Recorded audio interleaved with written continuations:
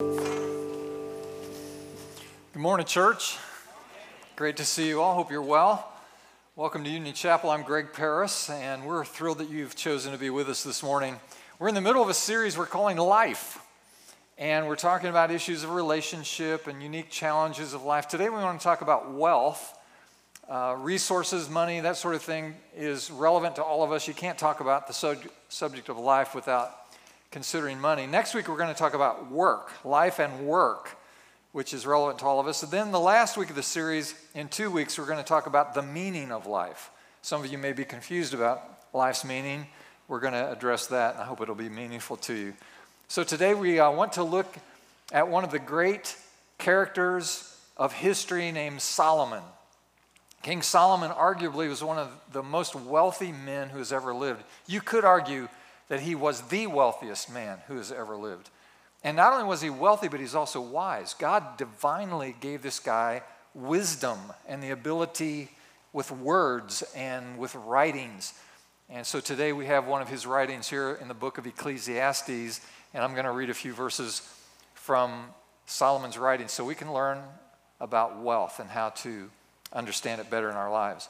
So if you have your Bibles, you can turn there to Ecclesiastes chapter 5. I'm going to begin at verse 10. If not, we'll project the words on the screen. Our custom is to recognize God's word in our lives by standing to honor God's word. So as you're able, would you please do that? So King Solomon wrote, "Whoever loves money never has enough. Whoever loves wealth is never satisfied with their income. This too is meaningless. As goods increase, so do those who consume them. And what benefit are they to the owners except to feast their eyes on them? The sleep of a laborer is sweet, whether they eat little or much. But as for the rich, their abundance permits them no sleep. I've seen a grievous evil under the sun, wealth hoarded to the harm of others, or wealth lost through some misfortune, so that when they have children, there's nothing left for them to inherit. Everyone comes naked from their mother's womb, and as everyone comes, so they depart. They take nothing from their toil that they can carry in their hands. This too is a grievous evil. As everyone comes, so they depart. And what do they gain, since they toil for the wind? All their days they eat in darkness, with great frustration, affliction, and anger. This is what I've observed to be good, that it is appropriate for a person to eat, to drink, to find satisfaction in their toilsome labor under the sun during the few days of life God has given them, for this is their lot. Moreover, when God gives someone wealth and possessions and the ability to enjoy them, to accept their lot and be happy in their toil, this is a gift of God. They seldom reflect on the days of their life because God keeps them occupied with gladness of heart." And may God inspire and instruct us today through his word. You may be seated. Thanks so much. As I mentioned, Solomon was the wealthiest man and probably the wisest man who has ever lived. And from him, we can learn much about the subject of wealth. Today, I want to consider three things that Solomon teaches us. They're on your outline: what we hope wealth will bring to us, what we discover wealth really brings, and then finally, what does God want me to do with the wealth that he gives me? So Roman numeral 1 on your outline, it's this: what do we hope wealth will bring? Now this is really universally true, and Solomon's onto something here when he says that we hope wealth will bring more satisfaction. You need the word satisfaction. Simply, we hope wealth will bring us more fulfillment, more happiness, more contentment, more satisfaction. We say to ourselves, if I just had enough money, or if I just had a little bit more, then I would be happier, more fulfilled, more satisfied. But here's the truth, and it's right there in your outline on the bulletin. No matter how much money you get, your yearning power will always outlast your earning power. Can I get a witness to that? Isn't that true? Our yearning power always tends to outpace our earning power. Ecclesiastes 5:10 says, "You will never be satisfied if you long to be rich. You will never get all you want." Now, this doesn't mean that everyone who desires to increase and to do better, be more successful, more prosperous in life, that they're not going to be satisfied. But it does mean that if the singular desire of your life and heart is to be rich, then it will never get you to that place of fulfillment. It just won't do it. It's foolishness to think that wealth brings happiness. Ecclesiastes 5:10. So there's a tendency for us as human beings, our human nature is to think that we have just a little bit more, we'll be happier. But it's not true. It does not bring satisfaction. Here's something else we hope wealth will bring, and that is more significance. More significance. Now, some of us succumb to this. We wrongly believe that people will respect us more if we have more money. They'll ascribe to us more power or prestige or status or position if we have money. Here's the truth. This is very important for some of you to hear. Your net worth and your self-worth have nothing in common.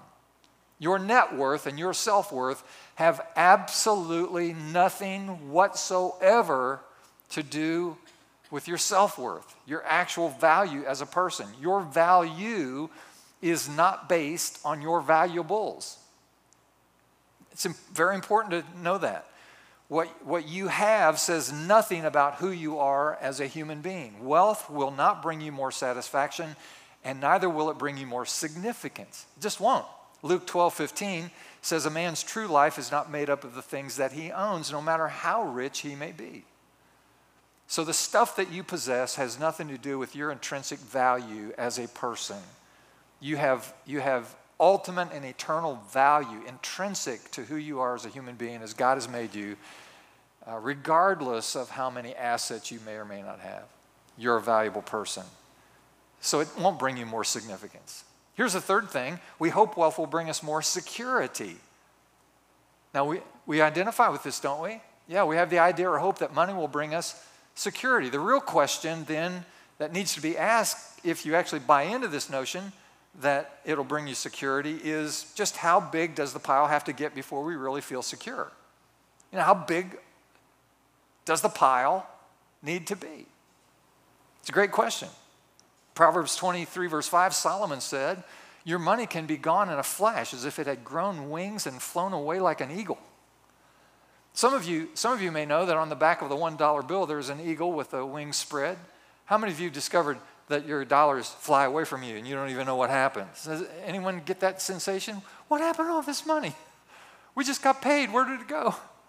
And it flies away from us. It's amazing how it happens. Here's the truth of it. Whatever you place your trust in, watch it now, or whatever you are looking to for security, that becomes your God. Whatever it is becomes your deity. God, though, wants us to trust Him uniquely for our provision and to look to Him for our security. That's God's desire for us. Now remember, Solomon is the wealthiest and the wisest man who's ever lived. And you say, well, just how wealthy was he? He had more of anything you can name. Name anything that a human being can experience in this life. He had more of everything than anyone who's ever lived. He has some perspective on this subject. So that leads us to the second Roman numeral on your outline, which is, what does wealth really bring us? What does it really bring us? There are things that we hope it brings, and it really doesn't deliver. So what does it really bring? Number one, wealth brings more expenses. More expenses. It costs more to have more. It costs more to have more. If the grass looks greener on your neighbor's property, it probably just means he's got a bigger water bill because he's watering that thing. And it costs something to have that. Ecclesiastes 5:11 says, the more money you have, the more you spend, right up to the limits of your income. And that's exactly what we find to be true. That most people, the vast majority of people, actually spend as much as they make, with very rare exceptions. And of course, in American culture now, we have this upside down culture where people are actually intentionally spending more than they make. That's crazy. By the way, that's crazy. If you're in the room today and you don't know if you're actually spending more than you make, then you need help. You need to take Financial Peace University when it's offered here at the church. You need to form a budget. You need to know where your money is going. This is called prudence and wisdom and diligence. And you want to be more careful about that. Here's another translation of Ecclesiastes 5:11. The richer you get, the more mouths there are to feed. It's true. The richer you become, the more people you have to have around you to take care of you and your stuff. For example, you have to hire an attorney, you have to get a tax consultant, you need a financial advisor, you need an accountant, and other freeloaders like these. No, so I'm just trying to, that's a joke. Just have fun. There goes the attorneys out the door. Stop it. Wealth brings more expenses. Here's something else Solomon knows about this subject, that wealth brings more worry. More worry. Ecclesiastes 5:12, a working man can get a good night's sleep, but the rich man has so much that he stays awake worrying. Think about it. The blue-collar guy punches a clock. He punches in, he punches out. He goes home to his wife and his world, and at night he sleeps well. But the wealthy guy, he comes home and he's still worried about the big deal he's got to get closed, about his market share, about his investment portfolio, about the payroll, about the overhead, about the inventory, and all this other stuff that he's still worried about.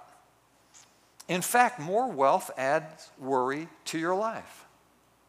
Everybody in this room is basically wealthy by every standard. If you own a home or you're buying a home, then you are in the upper 6% of the world's population. If you own a home or are buying a home and you own a car, you're in the upper 3% of the world's population. If you own or are buying a home and you own 2 cars, you are 1%er in the world's population. That means that every last single one of us in this room, by any measure, are rich. We're all rich. We're all wealthy. Our richness and wealth is relative to each other, but we're all wealthy and rich. So it's important to have that perspective. It's important to know that. Several years ago, I didn't have any interest in the stock market, none whatsoever. Why was that, do you suppose? I had no investment in the stock market. Now our denominational pension fund is all invested in national and international stocks. All of it. So now I am very interested in the stock market. Very interested. In fact, I get quarterly reports about how my little sum of money is doing. So when the markets crashed in 2008, I could see immediately how much money I'd lost. I mean, on a given day, the markets went up 30 points. I can tell you how much money I made, approximately. Or someday the market went down 200 points a day, I can tell you how much I lost that day. Why would I be fussing about that? Because I have it invested in this way, and so I worry about it. The more wealth you have, the more it causes you to worry. That's the nature of the beast. Here's a third thing. If it's lost, that is your wealth, will bring you more pain. Ecclesiastes 5, verses 14 and 17. Risky investments turn sour, and soon there's nothing left. It's all swept away. The rest of his life, he's under a cloud. He's gloomy, discouraged, frustrated, and angry. Now, leaving aside the obvious pain of losing a great sum of money, that's painful. But let me ask you, have you ever felt toward money any of the ways that are described in these 2 verses? Let me say those words again, defining words. Have you ever felt gloomy, discouraged, frustrated, angry about money? Nod your head, because it happens to us. We feel that. Virtually all of us have felt these emotions toward money, and it indicates the importance of addressing the issue of money from a spiritual perspective. If all of you do is see money and wealth from a natural perspective, it is just going to cause you stress in all kinds of different ways. That's why it needs to be addressed from a spiritual perspective. It's important to us because it impacts us every day. Just a reminder that Jesus talked more about money than he did virtually any other subject. He knew that this was an important issue that all of us would have to deal with on a daily basis, and it would consume much of our time and much of our energy. So there's a lot of pain in dealing with it, and especially when it's lost. Now here's the 4th thing that wealth brings us. According to Solomon, who knows a little bit about it, he said that it brings more responsibility. That is, to use it wisely. Jesus said in Luke 16:11, he said, if you are untrustworthy in handling worldly wealth, who will trust you with the true riches of heaven? Now, did you hear the question? If you are untrustworthy in handling worldly wealth, who will trust you with the true riches of heaven? It's a great question. In other words, if you can't be trusted with earthly wealth, how can you be trusted with true spiritual influence? There's a tremendous responsibility to use wealth wisely. It's incumbent upon those of us who have wealth. Now, when you think about it, the life that we're living right now in the world, on this planet Earth, living in these earth suits, this is really a testing ground for us, if you think about it. There's a lot more life ahead of us after this earth than there is currently on the earth. I mean, we're just a moment or two here, and then eternity awaits us. All of us, every single one of us, are going to be alive somewhere 1,000,000 years from now. Going to be alive somewhere. And so this life is really a test. And one of the great tests of life on the earth is the test of wealth. In fact, I can't think of a more explicit and practical and poignant test than the test of how we manage our wealth, how we steward the things God gives us. It's such a big deal because God wants us to trust Him. God wants us to submit to His work in our lives to shape us into the image of Christ. I say this frequently, and I want you to hear it again. The single highest goal, primary purpose of God for your life is to shape you into the image of Jesus Christ. He wants us all to be more and more like Jesus. That's His highest goal for us. And so we want to submit to that work, and part of the process of growing into the image of Christ is to learning how to trust God with all the details of our lives, including the wealth that passes through our hands, and to submit to His work, shaping us and molding us into a Christ-like character. So money is a test, and our lives are dominated with money in so many different ways. So it's a subject that we should rehearse with one another in the church frequently. We should remind each other how important this issue is. Let me ask you this question. Do you think that there's a reward in heaven for accumulating a lot of wealth on the earth? Is there any recognition in heaven for being rich while on the earth? And here's what I can tell you. You can search the scriptures for even one verse that would indicate some kind of special recognition in heaven if you've been able to accumulate a bunch of stuff in the world. And you will not find a single verse that references that. So no. Ecclesiastes 5:15 says it this way: we leave the world just as we entered it, with nothing.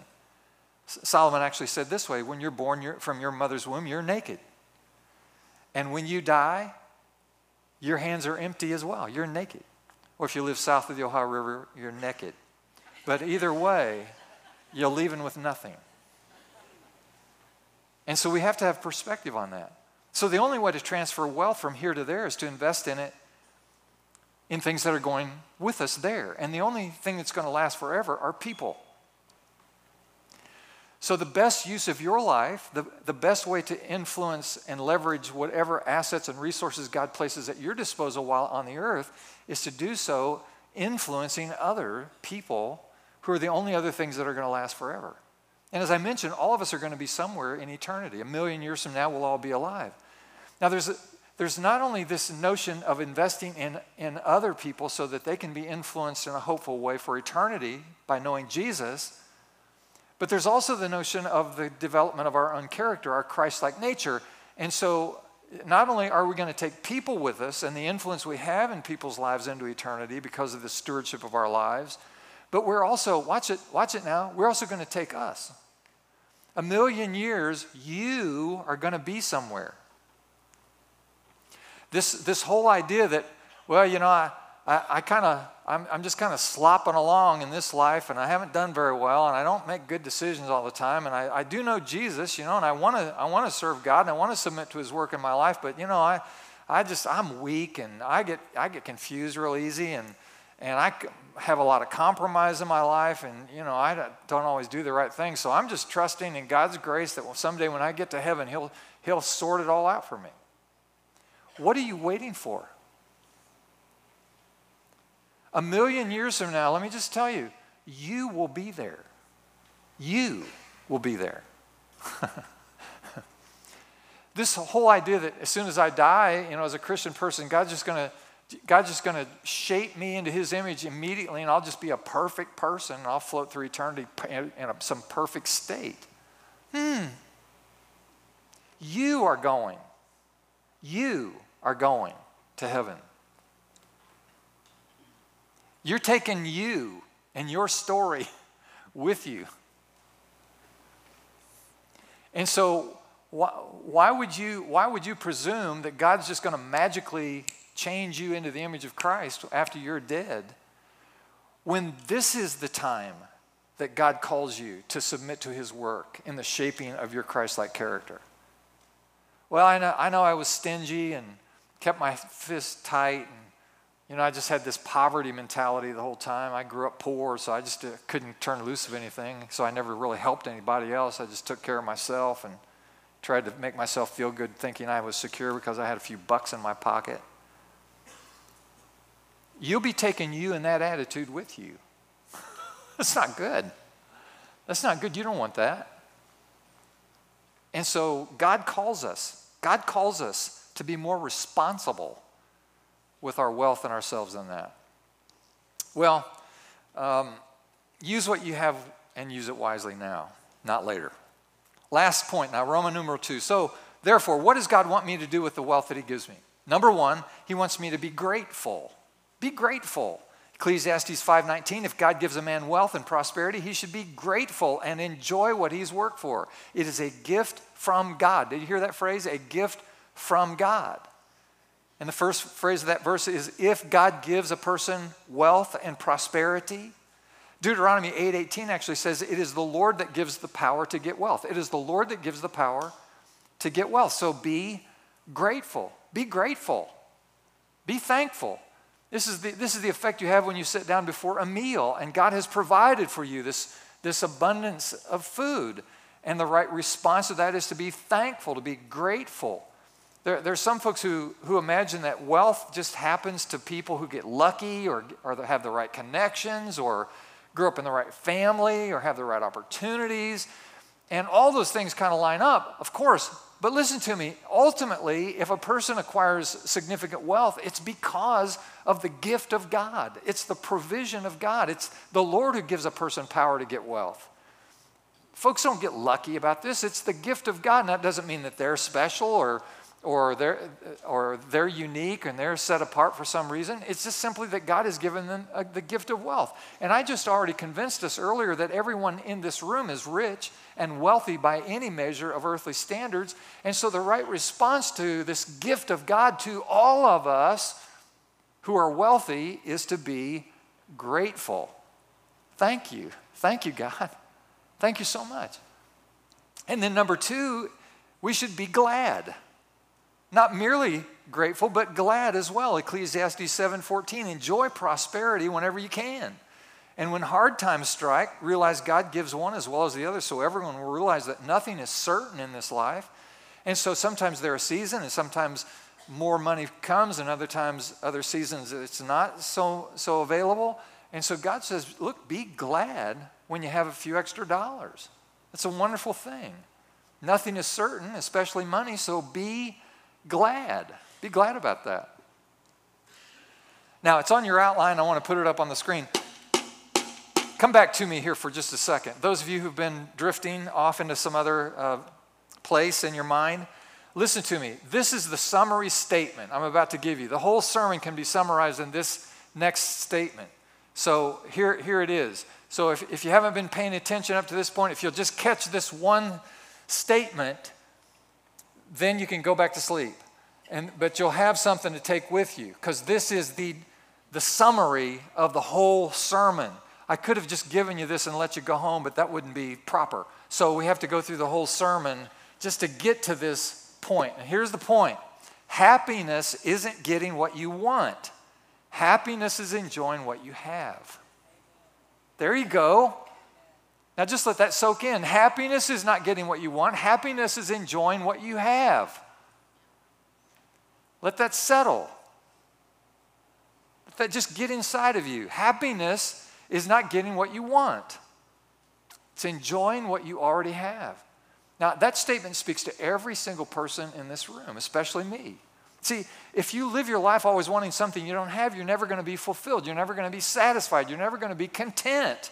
If you always need something else, why not just be happy with what you have? Ecclesiastes 6:9 says, it is better to be satisfied with what you have than to always be wanting something more. It's a great verse to memorize just before you go online to buy something you don't need. It's so easy to spend money now, isn't it? I mean, just a few clicks and they bring this stuff to your door. It's amazing. Pretty soon the drones are going to be, hauling pack, dropping them on your head. Folks are going to be going like this. Drones will get in the church someday and deliver somebody's fresh checkbook to them so they can write a nice check.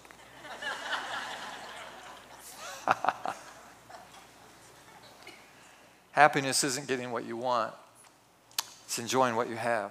And here's the third thing. So be grateful, be glad, and thirdly, be generous. Be generous. Remember, money is a test. Money is a test of your character, your faith, your conviction, whether or not you trust God, you really do trust God with your life.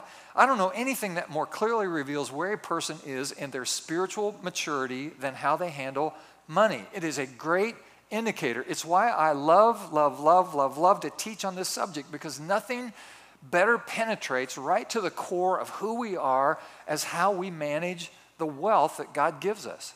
There just isn't a better indicator. It's one of the best measures of how we're doing in our relationship with God, submitting to the work of His Christ-like shaping of our character, our faith, our trust, our convictions. All of those things are clearly seen in the expression of how we deal with wealth. And if you're ever going to be like Jesus, and I believe you want to be like Jesus, because I believe you do, here's something that you're going to be like. You're going to be a giver. You're going to be generous. You're going to be open-hearted and open-handed. That is what you will become if you become like Jesus. Open-hearted and generous, gracious. Gracious with your words. Generous with your time. Generous with your resources, generous with your influence, generous with whatever asset God has given you. You'll be gracious about that, and generous and open-hearted and open-handed. The more like Jesus you become, the more generous a person you will be. So let me ask you this, are you stingy? Are you a stingy person? Does it strain you to give? Does it strain you to give? Does the offering time in the church annoy you? I mean, today we couldn't make it any easier, any safer. I mean, we got a guy on a video saying, okay, it's time for the offering. So here come the offering buckets. And then we turn the lights down so low no one can see what you're doing. And the buckets pass by. I mean, you could put your hand in there like you were putting something in and not even put something in. It's too dark for anyone to even tell. How easy is it? Make it just as safe and as comfortable as we can.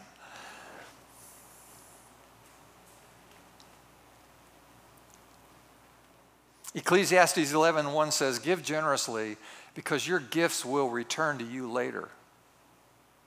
1 Timothy chapter 6, instruct those who are rich in this present world, that's you and me, not to be conceited or to fix their hope on the uncertainty of riches, but on God, who richly supplies us with all things to enjoy. Instruct them to do good, to be rich in good works, to be generous and ready to share, storing up for themselves a treasure of a good reputation for the future, that they may take hold of that which is truly life. So be generous. Store up treasure up there. Be willing to share. So the question then ultimately comes to this, why does God want us to be generous? Well, we're more like Jesus when we're generous, but what's really going on there? Well, you could say, well, there's lots of needs, and when we give, needy needy folks get help and get encouraged, and that's good, isn't it? That's like a good work. Good works are good. By definition, it's good. So good gets done when we're generous, and so that's certainly a value in it. But I don't think that's the primary value. And then you could say, well, this is an honorable thing to God. You know, God gets glory when we're generous and we do good things to help other people. And you say, well, yeah, that's good. God's praise and worship should be a focus of our lives, and indeed, it should be. And all of our lives should be a reflection of worship and adoration to God and honorable living. So that's certainly a value to being generous and being good. But I don't think that's the primary reason why God wants us to be generous. When good gets done and God gets glory, those are good things. But I really think that ultimately giving isn't about what it does for others.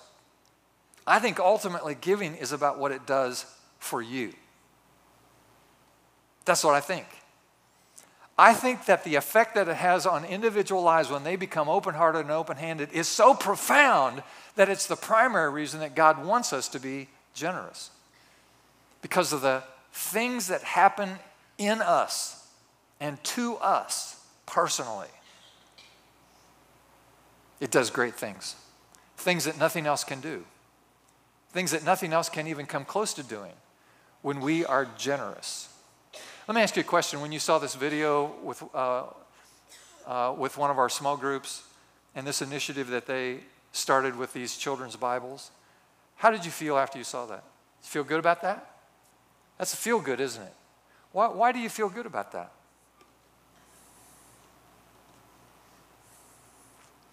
Because it makes you feel like you're part of something that's really helping people, helping children, giving God credit. That all feels good. That's all right. Let me tell you what the most gratifying, the most fulfilling, the most satisfying posture in that whole story is. The people who actually did it feel really good and experience all kinds of positive effect in their lives and in their relationships because they acted in a generous way. Yeah. And the same will happen to you. The number one reason why people walk around all in a stupor and all discouraged and having to use mind-altering drugs to change their mood is because they spend so much time focused on themselves that they live in a perpetual state of gloominess and sadness and discontentment. The happiest people in the world are people who are giving their lives away in service to others. The happiest people in the world are generous people. It's just the truth. And I'm preaching to the choir because we have lots and lots and lots and lots of generous people here. So I hope this is affirming to you and encouraging to you, and that you'll want to go out and be even more generous as the days unfold. Here's the last point I want to make. Not only should we be grateful and glad and generous, we should be godly. In other words, put God first. Jesus said in Luke 16:13, you cannot serve two masters. You cannot serve God and money. You will either hate the one and love the other, or vice versa. So here's my question. Does your giving pattern indicate that God is first place in your life? Is the way you live your life indicate that God is first? Is the way that you live open-hearted, open-handed in your life, does it indicate that you're generous? Yeah. One last story, a Christian businessman, true story, who owned a number of cable networks. He was very wealthy. He paid for the services of a very well-known financial consultant, and after spending some time with the secular consultant, the consultant wrote two things on a piece of paper. And he said, after hearing you talk, I have discerned two primary values in your life. He said, one is money, and the other is Christianity. And indeed, the businessman was a Christian. And so he said, before I can advise you about your money and your future, I have to know which one of these two you want to be your controlling value. And once I understand what you want to be your controlling value, then I can advise your financial future. And the businessman said, I want Christianity to be my controlling value. And from that time until this very day, he has lived his life seeking ways to be generous rather than ways to pile up a bigger pile. So happiness, friends, ultimately is not about getting everything you want. Happiness is actually about enjoying what you have and being generous along the way. Did you get it? Did you get it? I hope you got it. This is life, and this is wisdom from the wealthiest guy who ever lived. Mr. Solomon. So let's pause and pray. Lord, we thank you this morning for these important words. Thank you for allowing Solomon to live his life and to write down these beautiful thoughts, these words of wisdom, these writings that help instruct us in godly living. So help us each one, I pray, to embrace this truth today, that happiness isn't getting everything we want, but enjoying what we have. Living as whole people, open-hearted, open-handed to those around us. Help us, God, to follow in these steps, we pray. In Jesus' name. And everyone said, amen. Would you stand with us now?